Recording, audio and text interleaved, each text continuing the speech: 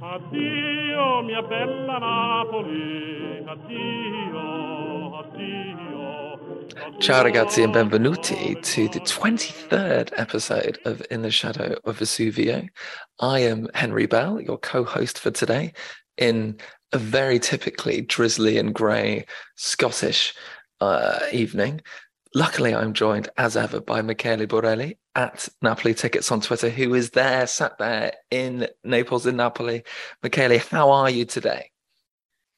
Ciao, Harry. Ciao, everyone. It's been a long time.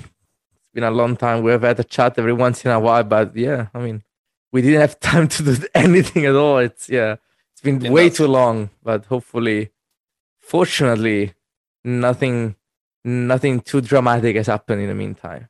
So yes, we are all happy, relaxed, and now we're taking our break as well. Not from the podcast. Actually, it's gonna be quite the opposite, right? We're gonna do more during the break, but yeah, we're gonna have a little bit more time to do this. Hello, everyone. Was there a little part of you? I mean, we've both been really busy because when it's 2 games a week for you, it's absolutely crazy, isn't it? Because of all the tickets and stuff. For me, it's like I can find enough time to watch the games, but not much else. But was there a little bit of you that was a bit superstitious about this show? Like we've been away for 7 games. We've won 6 of them and lost 1 that was meaningless against Liverpool. Little bit of you think maybe it's best if we didn't say anything. No. So, okay, I'll say something now. I am not a superstitious person. I do kind of like, there's a saying in Napoli, and this is not the Napolitan phrase of the week, but there is a saying that says, like, it's not true, but I believe it. And it's often applied to this kind of like good luck charms and superstition. It's not true. I still don't want to risk it sometimes, just when it comes to football. Having said that, the reason why I don't say the S word is not because of superstitions, because it's too much for me to handle, like, emotionally. It's the psychological trauma. That's why we say it. But some people believe I don't want to do it. Like, people answer, you're Napolitan, you don't want to say it because it's superstition. I never say it's not true. I don't want to elaborate because, again, I want to avoid the subject completely. So I'm happy to say, superstition. But that's actually not true. I don't want to talk about it because I'm not prepared to handle it. It's just, it's way too much, even to fathom the possibility of doing something like that. That's why we talk about believing or not believing. More of that a bit later. So this is number 23. That's before we get into anything else, Michele. What is number 23 in the Napoli tombola? And number 23 is one of the most famous numbers in the tombola. It's one of those few numbers which everyone in Napoli knows, and it's actually used in common, conversations, everyday conversation to call people, basically. It's used on people, by people. So number 23 is the stupid man, or Shem, the stupid man. And yes, and Henry Bell is actually celebrating at that. Why, do you identify with this number, Henry Bell? Oh, Shem, I've heard that so many times. I've seen it written on Twitter so many times. To my shame, I didn't know that. So I'm glad that I thought I was getting a compliment and people were calling me that. I'm quite pleased that I now know. I should have more enemies, Michele. Yeah, so number 23 is one of those numbers that you just say, you're such a 23, you're 23. You know what your number is, 23. Everyone knows what 23 is. Everyone knows what 71 is. And a few more. But 23 might be actually the most famous one. Love it. You know why? I mean, it's quite flexible as a number. You can use it for a lot of people. Exactly. It was Michael Jordan's number was 23, wasn't it? Yeah, maybe he didn't know about the Napolitan tombola, or maybe he did. If only he did. Who is our number 23? I'm asking a stupid question. Do we have? For me, I'm not sure. I don't think so. But for me, number 23 will always be Gargano. I think it was Walter Gargano. No? Absolutely. I associate number 23 with Walter Uragano Gargano. He was such that classic player when we just had 3. We had the 3 brilliant, dazzling talents of Lavezzi, Hamsik, and Cavani, and then just like a bunch of butchers behind them. Yeah. Just Like like Pazienza, Verami, Gargano, Aronica. I can imagine all of them like in an apron, you know, I mean, a bloodied apron, holding one of those big butchers. It's very easy if I imagine to go there. Anyway, so yeah, we've been away for ages. What's happened? Napoli beat Roma away 1-0, Rangers at home 3-0, Sassuolo at home 4-0. They lost to Liverpool in Liverpool 2-0. You were there. We beat Atalanta away 2-1, Empoli 2-0 at home, and most recently the 3-2 victory over Udinese. Now, don't worry, listeners, we're not going to go through every single one of those games. But what I will ask you, Michele, is out of that run, what memories stick in your head? Maybe give us a couple of things that have stuck in your head from either being in the stadium or being in Naples or traveling away to some of the games. What, without even thinking about it, what pops into your head about those runner games? I think one of the most memorable ones was the Roma game. Like, it's one of the first one that comes into mind. I also liked a lot the Bologna game. So I would say the Roma game and the Bologna game. Some games this season are giving me some kind of like message, like a vibe, that a clear indication that any other season it wouldn't have been a win. So Roma game was one of them. Like, it was quite similar to what we did last season. So it's 0-0. Even though, I mean, we played better than Roma, but I could tell, but the way the game was going, any other season we would have tied probably, because playing 100%. against Mourinho is always quite tough. Last season we went to Roma and we played for a draw, which I always said it was a big mistake, even though it was quite celebrated after that.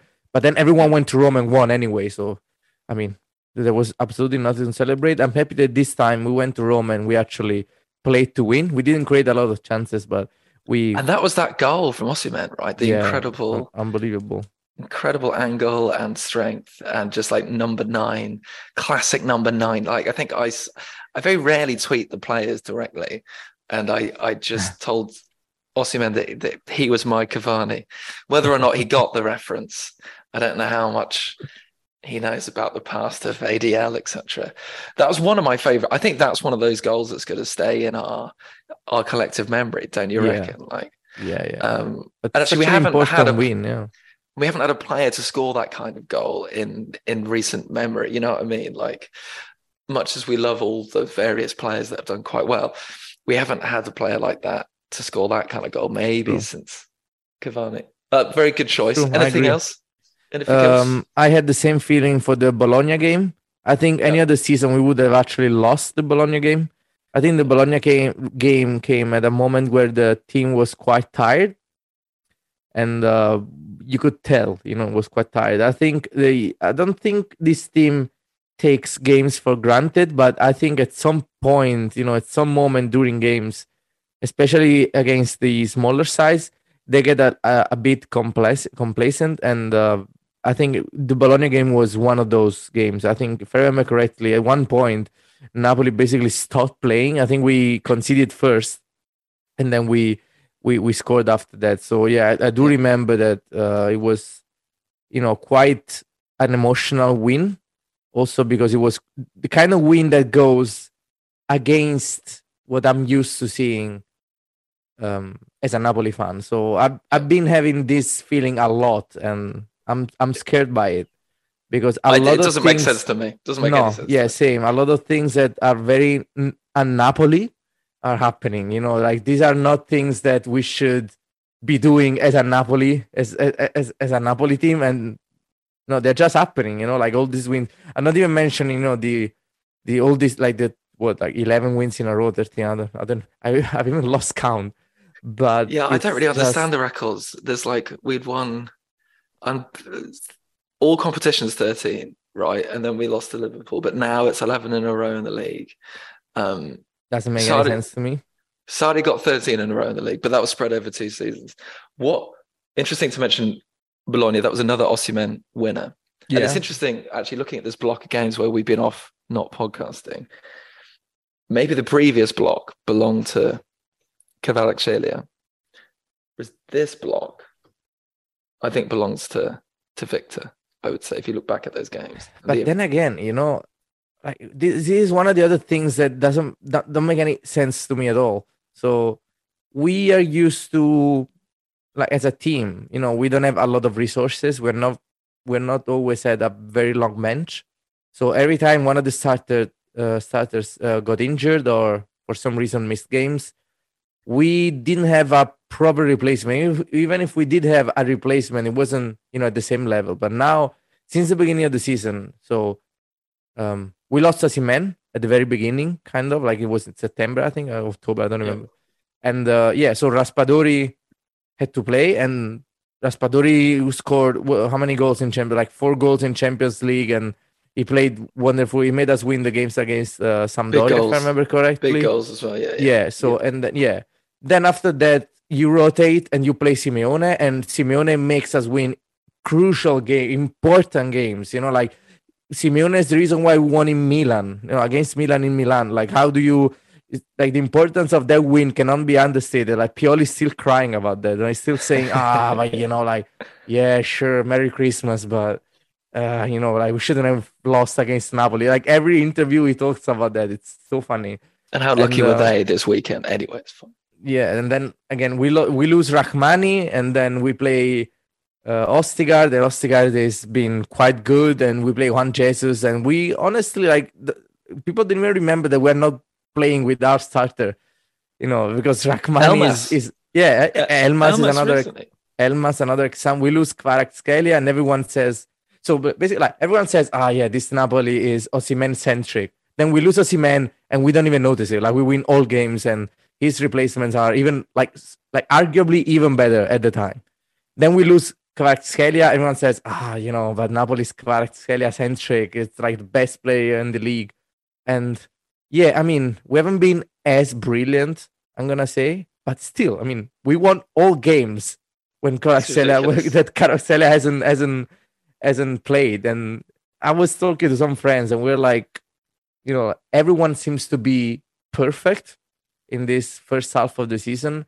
Do you think, is there any disappointing player, or at least a player that is not performing at his very best? And I said Elmas. That Elmas is not really, like, he's kind of confused when he plays. Like, you can even tell, like, where he should play midfield or as a winger.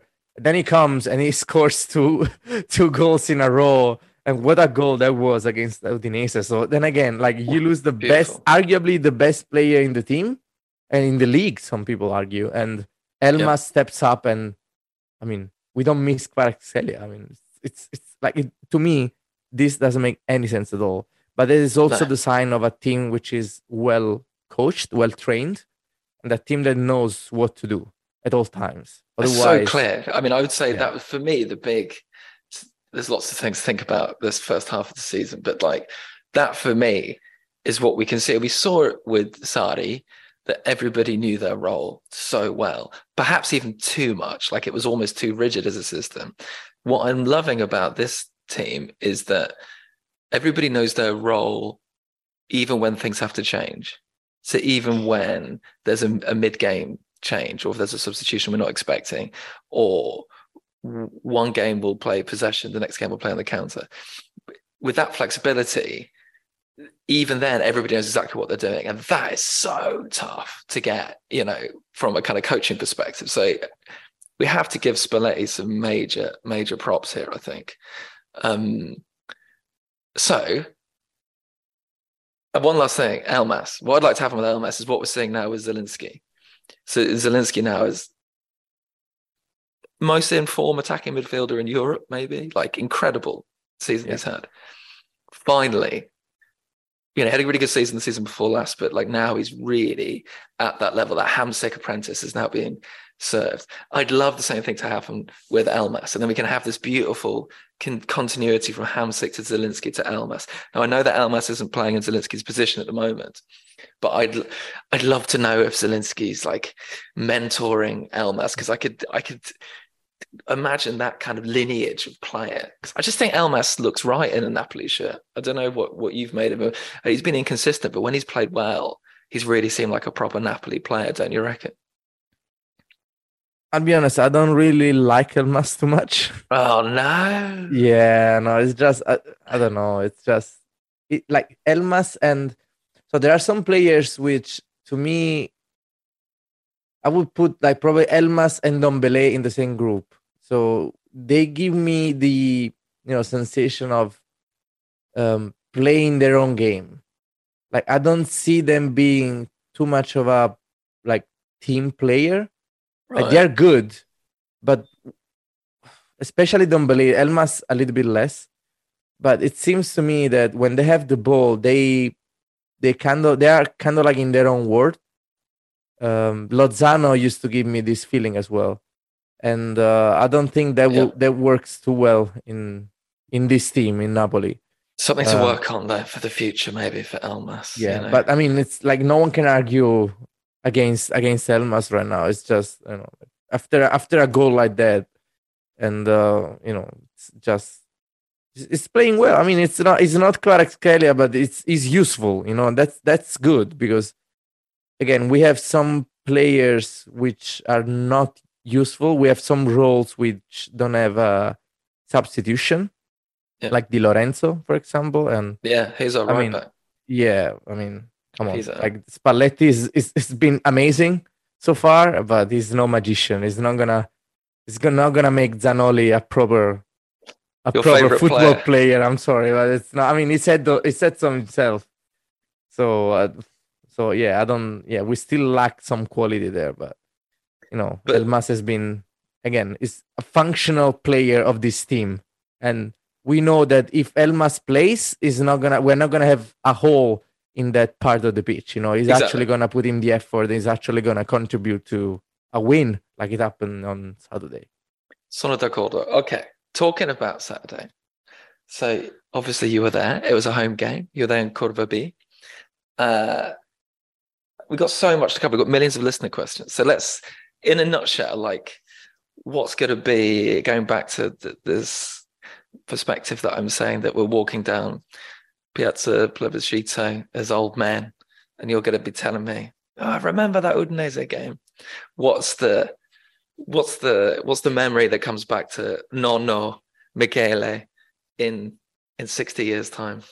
That's easy.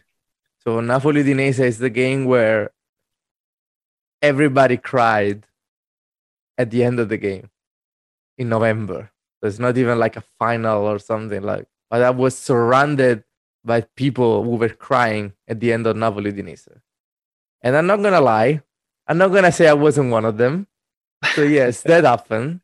Crying is okay. And that was just too much. I don't wanna elaborate further about it. I don't know, like I'm not embarrassed by it, but it just I don't know, like it's way too early for that. But but it's how did it start then? So just talk me through it.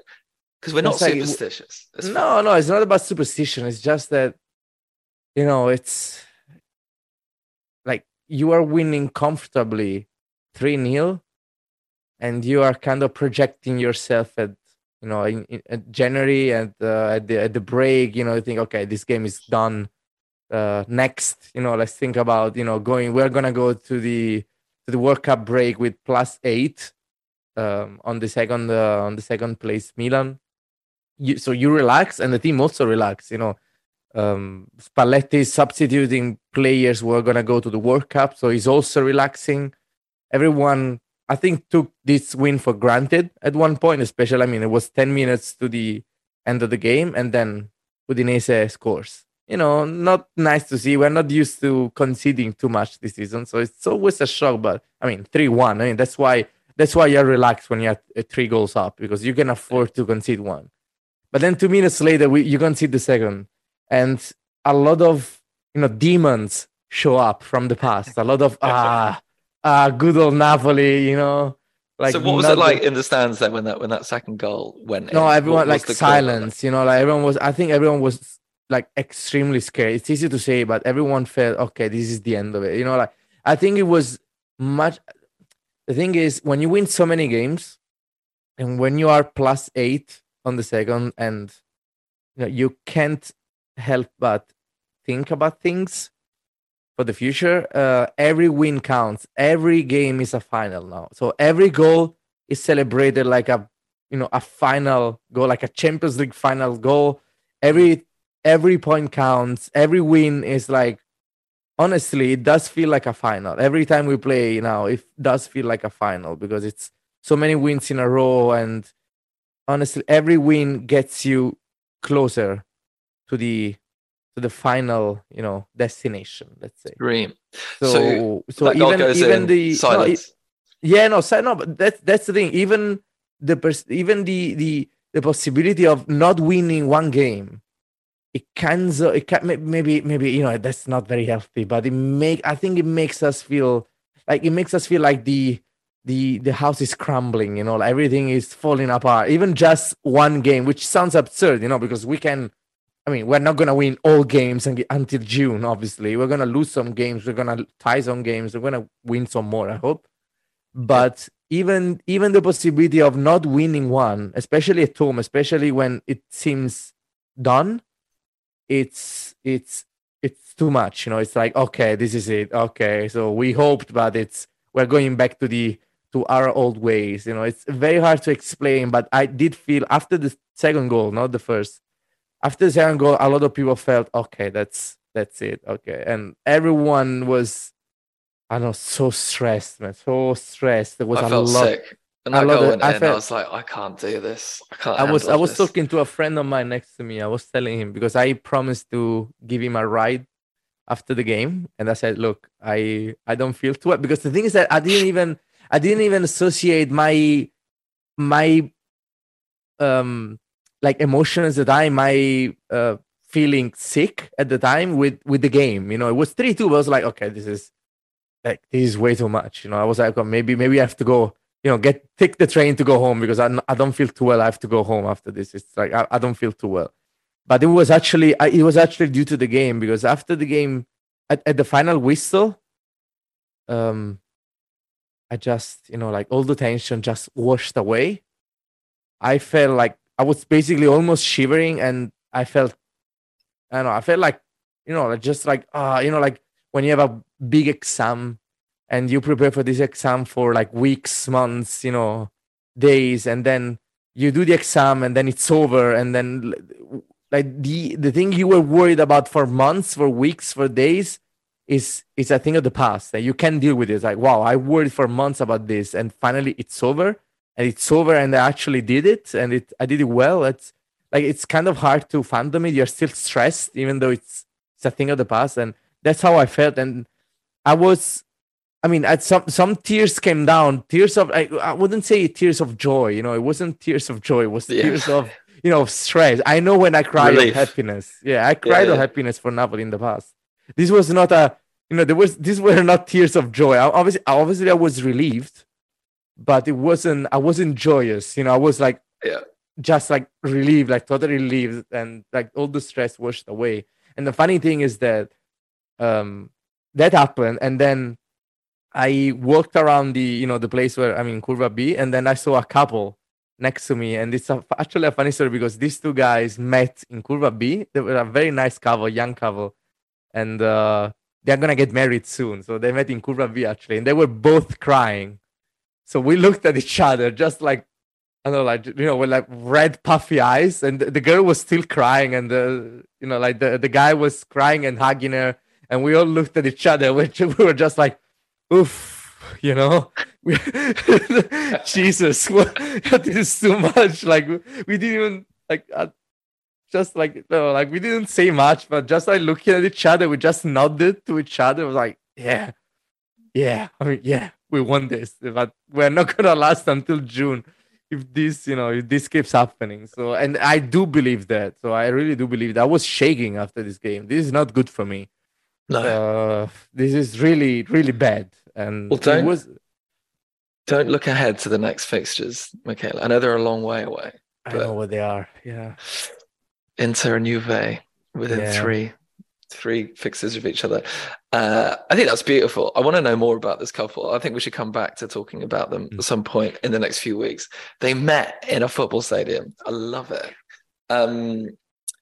Yeah, it's interesting, isn't it? So whenever I talk to you, it's funny because your whole like response and reaction to what I've seen on the TV is like, amplified, sort of like times 100. Because I was feeling a bit queasy, but it sounds like you were like not medically fit to drive at the end. No, I was honestly feeling like at some point I was thinking, and I never do it, and I don't think I've ever did it, but I was honestly thinking about leaving the stadium early because I was like, it was too much. I honestly felt like it was something else because I felt way too sick, like my stomach, everything was.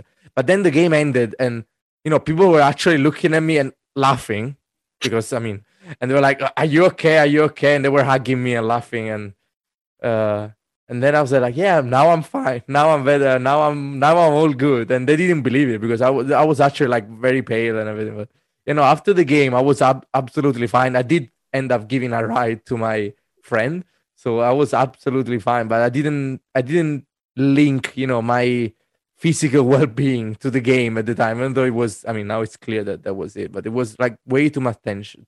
So if you're listening, Napoli squad, you need to be just 5-0 up at halftime in every game, please. Otherwise, Michele's health is at risk. So yeah, but it's how you said, like the stadium is kind of like a multiplier. So if you feel sad, you feel much sadder. If you feel happy, you feel much happier. And it kind of helps you process these feelings, even though they are bigger and they are more intense. But you're surrounded by people who feel the same way.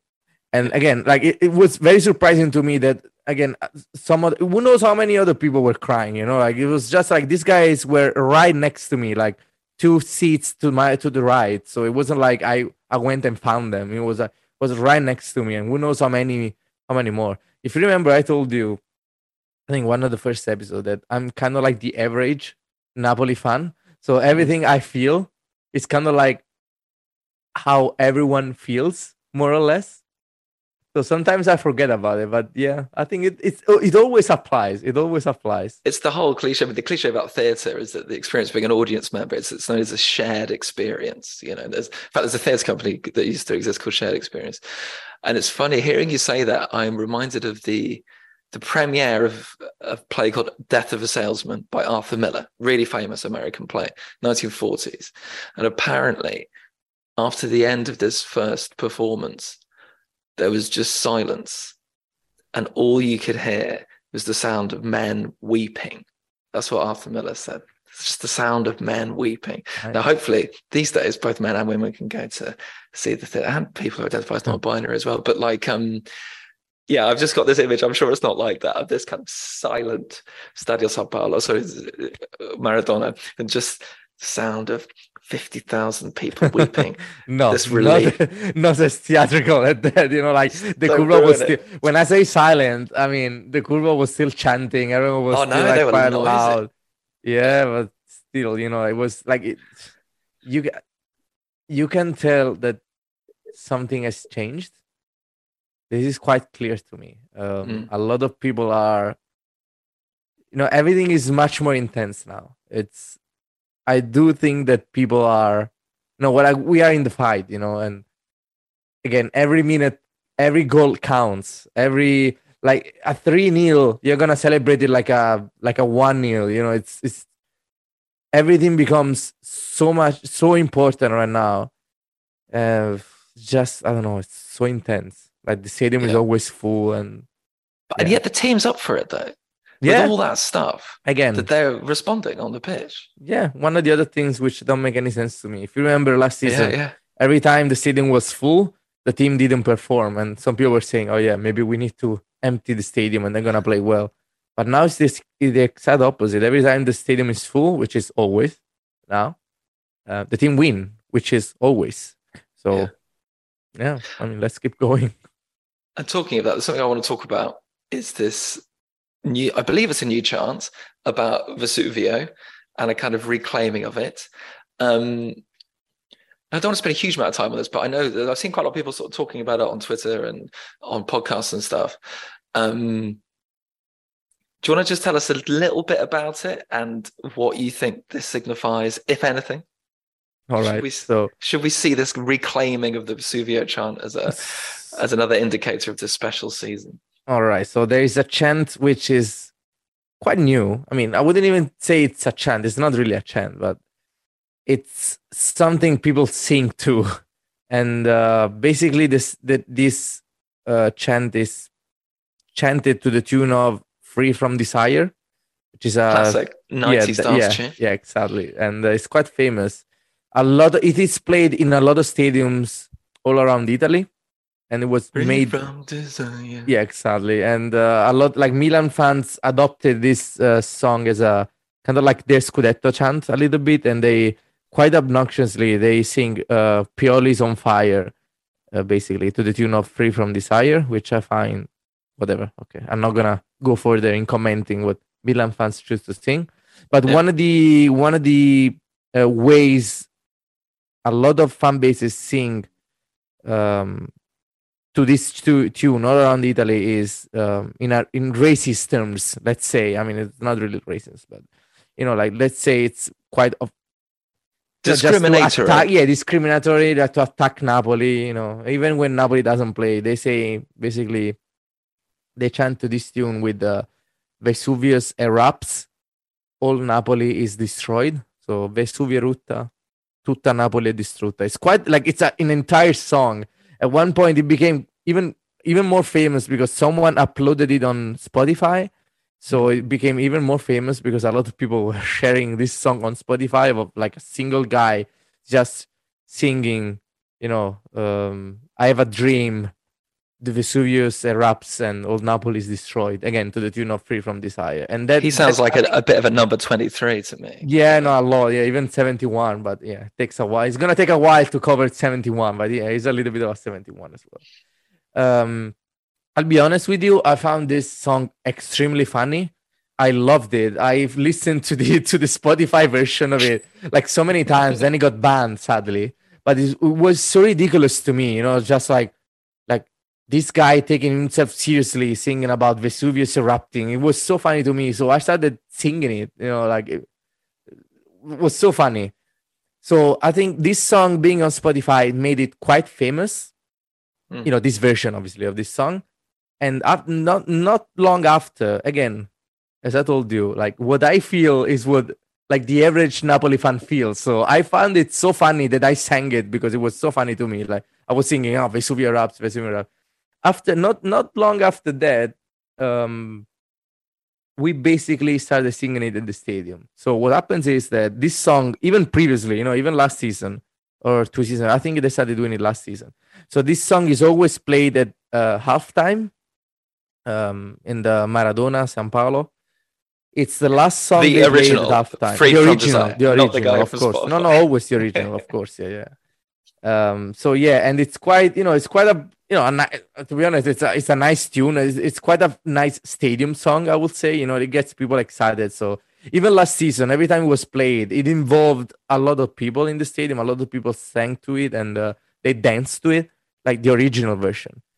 We both did. We both did. I loved it. I mean, you saw me. I was just like, It's just like, I don't know. I think it was a bit of I might be confused about this, but I think it was a bit of a Napolitan tradition to have this song like a few years ago and dance to it as a chant.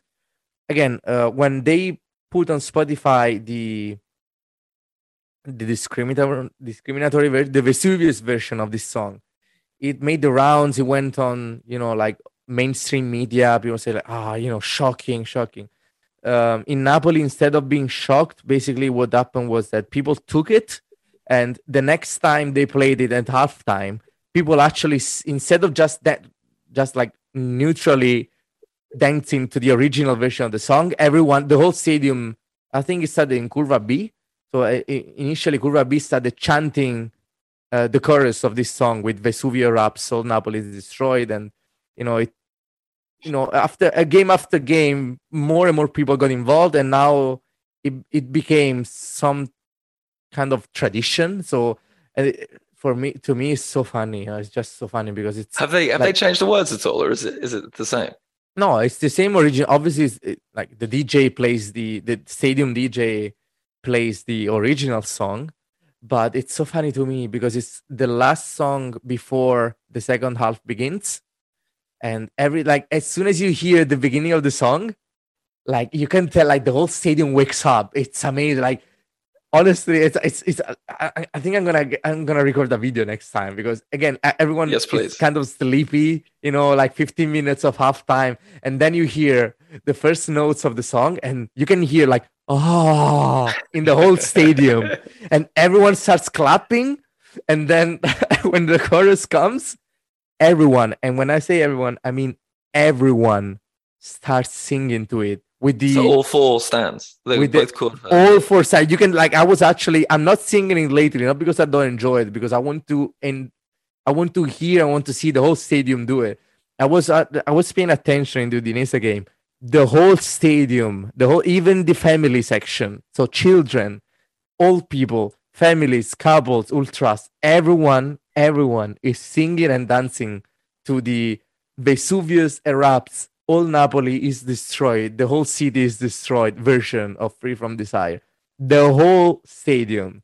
It's unbelievable. And the DJ Amazing. actually lowers the volume of the chorus, so you can actually hear the whole stadium just again erupting like the song Isn't that says. powerful? Though? I mean, because we were WhatsApping about this and you were mocking me for over intellectualizing this.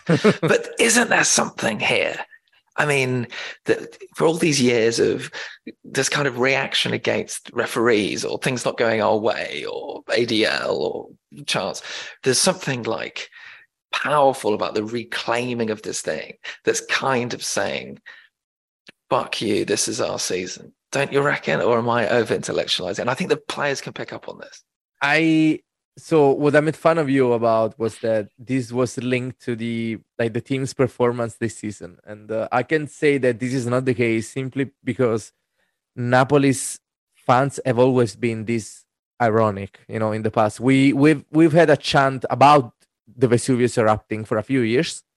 It's not ironic, but it's kind of like, you know, we don't care about Vesuvius. It's the land we love. It's kind of like, it's still an answer to this discriminatory chants, because everywhere we go in Italy, there are chants, you know, about Vesuvius erupting, Vesuvius erupting.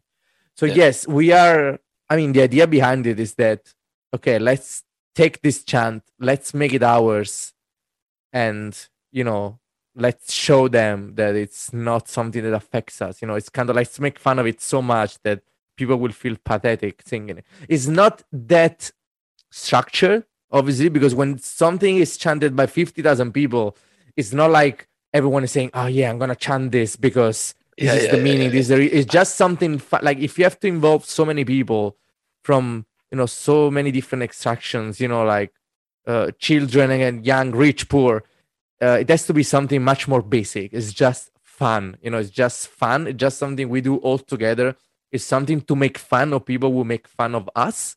It's kind of like, I want you to die, and we just do like the Napolitan traditional, you know, to them. So we really like, okay, yeah, whatever, yeah, keep chanting it. Who cares? You know, yeah, let's all celebrate the Vesuvius erupting. Yeah. But isn't that what's going on the pitch? I mean, I know I'm not saying that's there's not a the connection. case. That's not the case. This is how the team is playing. As far as my colleague Kirsten Schlitz talks about this team being young and fun, and there is this sense of fun. Anyway, I'm not going to over-intellectualize this anymore, but that's super interesting. So those of you that are going to come and visit Naples, Ken is going to come and visit Naples in January. Just look out for that at half time. And actually, Michele, you've been talking about redoing a website for about 10 years now. But it's true. I've been busy though. No, I swear, like I tweeted about it yesterday like this week.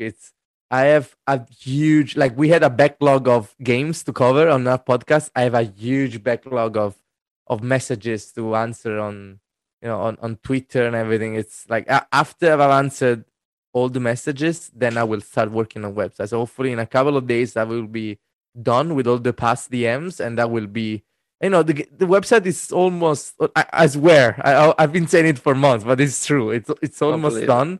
It's almost done. I swear. I've solved all the problems. But part of it's going to be about chance, right? And you're going to sort of explain them and translate them and stuff. Yes. I actually wrote it down, like writing an article about chance. Just like it's gonna be chance in Italian, then translation in English, and I'm gonna attach videos, and I'm gonna take videos myself. I think I don't want to take them on from YouTube. Yeah, I'm gonna record videos myself. I'm gonna upload them on the website. So So yeah, everyone will be able to, even to learn. A lot of people ask me, oh yeah, but I want to go to Curva, but I want to learn the chants. Do you know, Yeah, like, how can I learn? Yeah, it's not easy. And again, it's not necessary. It's nice to do it if you want to do it. Obviously, it's not mandatory. But yeah, I promise. I watch this promise. space. I will do it. I will do it. I promise. And listeners, do tell us if you'd like a show about maybe we could do this in the break. Actually, we could do a show about the chants. But as you said to me, like some of them are crap. So let's not oversell them. There are some chants which I refuse to chant because, again, let's not forget that ultras are not really like Harvard graduates or something. It's, like some of them are. Yeah, I mean, yeah, we can cover that too. It's just that the idea behind it is that the players on the pitch can't really tell which chants we are singing. It's all about making noise. Still, I refuse to chant some chants because they are so awful that I honestly can't pronounce those words. It's just like so awful. They are nothing too bad, but they're kind of like a little bit of like celebration of, like, let's say, criminal ways, kind of. And there was some stuff with some of the Inter Ultras a couple of weeks ago that was pretty dodgy with that stuff as well. So like, yeah, but some of them are great, like John Improviso and most of them. And fortunately, the ones that get popular are the actual good ones. The ones that are, celebratory of, it's, and again, not too much. Just like there's a new chant, for example, it says like I've wrote, like one of the parts of this chant says, I've wrote this chant in a jail cell. Like, how can I even, like, I feel ridiculous chanting something like that, It's not even a bad chant, to be honest, because it's like half professing love to the team and half fighting against the police. I think you're selling yourself short, Michele. You're a tough guy. Yeah, I don't want to fight against the police. No, I don't want to. I'm a peaceful guy. I don't want to. Peaceful guy. Yes. You just want to have a nice orange juice after the match. Go home on your scooter and not get in any trouble. Right. So we've got millions of listener questions. We haven't got time to answer really any of them. We'll come back to them over the next few weeks. So Gavin, Daniel Bowen, Sam, and David, who's asked a few actually, have all got questions that we're going to go through. Some of them are quite big, so I think let's answer them. We've got time. So like Sam's asked a question about whether the S word, if it happens, will repair the relationship between the fans and ADL. Now let's answer that next time because this is a long question. Do we have a quick one we can answer now?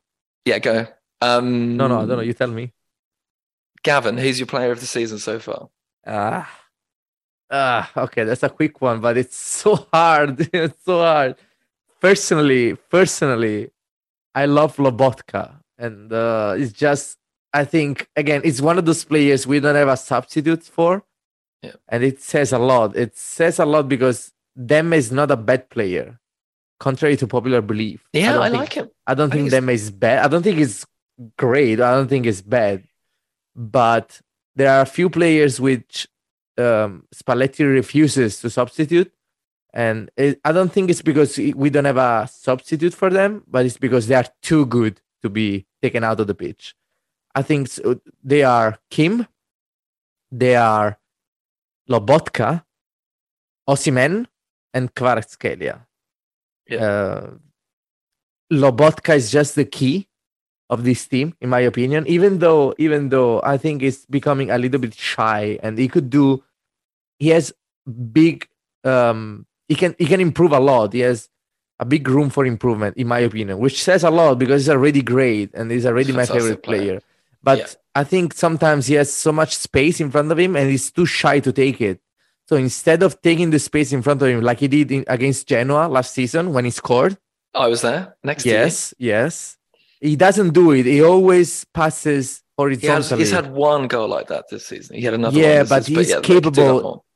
I agree, but he's capable of doing more. I agree. I think that's a very good choice. Okay. Yeah, he's my player of the season so far, which is, again, it's very tough because Kvaratskhelia, Osimhen, Kim, like Zielinski's been amazing. But for me, it would be Lobotka. I mean, I would have said that. So because you've said that, I'm going to say I'm going to go for Zielinski because I just love watching him play football. I love the way he changes pace his technical ability, the way he can beat a player, but also just seeing his confidence go up so much more, like the goals he's scoring, the chances he's creating. And I love the fact he's this link to the past, that he's the guy that's been through. I can't even think how many different Napoli managers, but a lot. Who brought him in? Was it Sarri or was it Benitez? I can't remember now. I think it was Benitez. Yes, if you think Benitez, Sarri, Ancelotti, No, maybe no. I think it Gattuso, was Spalletti. I think it was Sarri. Came Because from I think he Agnese. came with Higuain money. Anyway, I love all that. But I think probably officially it has to be Osimhen or Kvaratskhelia. But we don't give you the official thing on this podcast. Dan Byrne was being cheeky. If in March Napoli is still in, are you going to start to believe? It's hard to answer.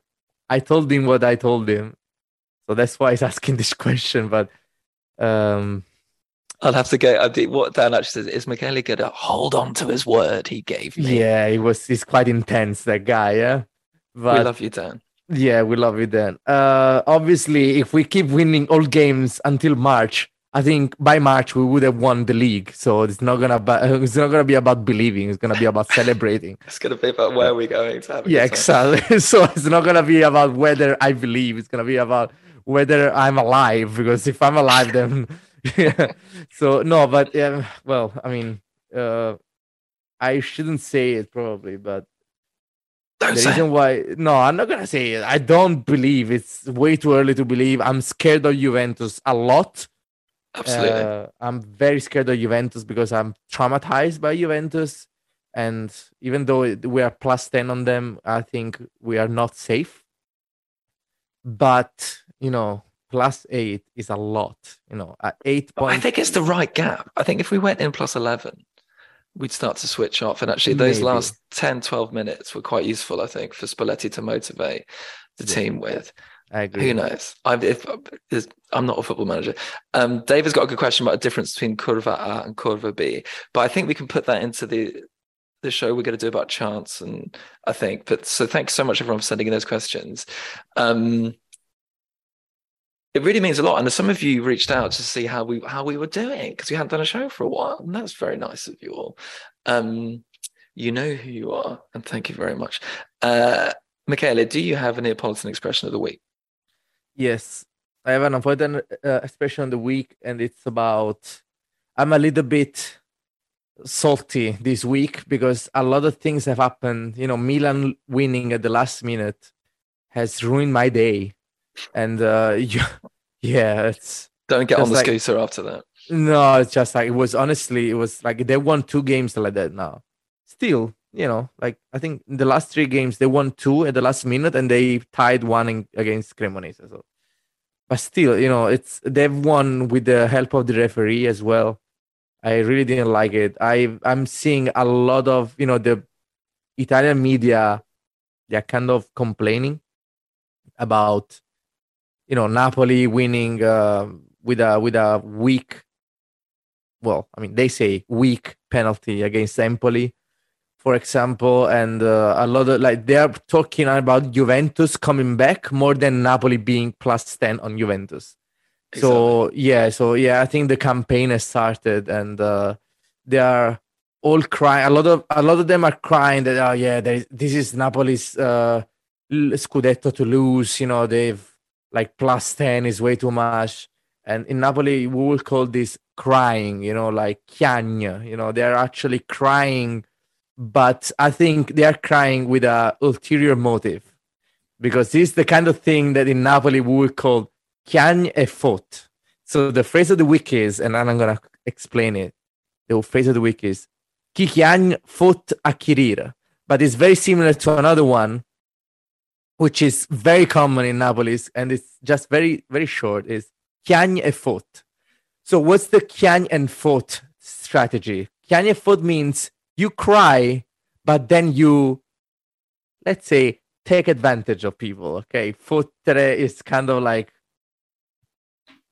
taking advantage, but it's kind of like a bad word. Let's say like having sex with people, metaphorically speaking, when they don't want to, screwing with them. Let's say. Right. Okay.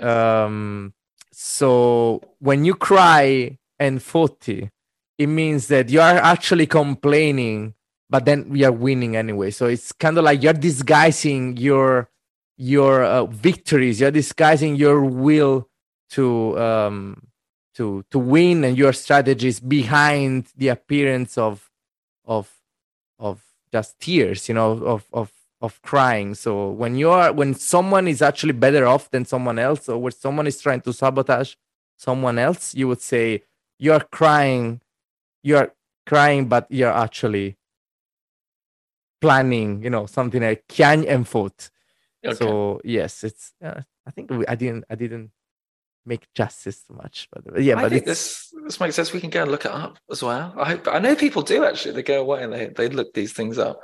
But I think again, it's like the chart. It's about reclaiming, isn't it? And we're used to the media, spinning their own narratives, putting pressure on the team. But if we can take that and run with it, all the better, I'd say.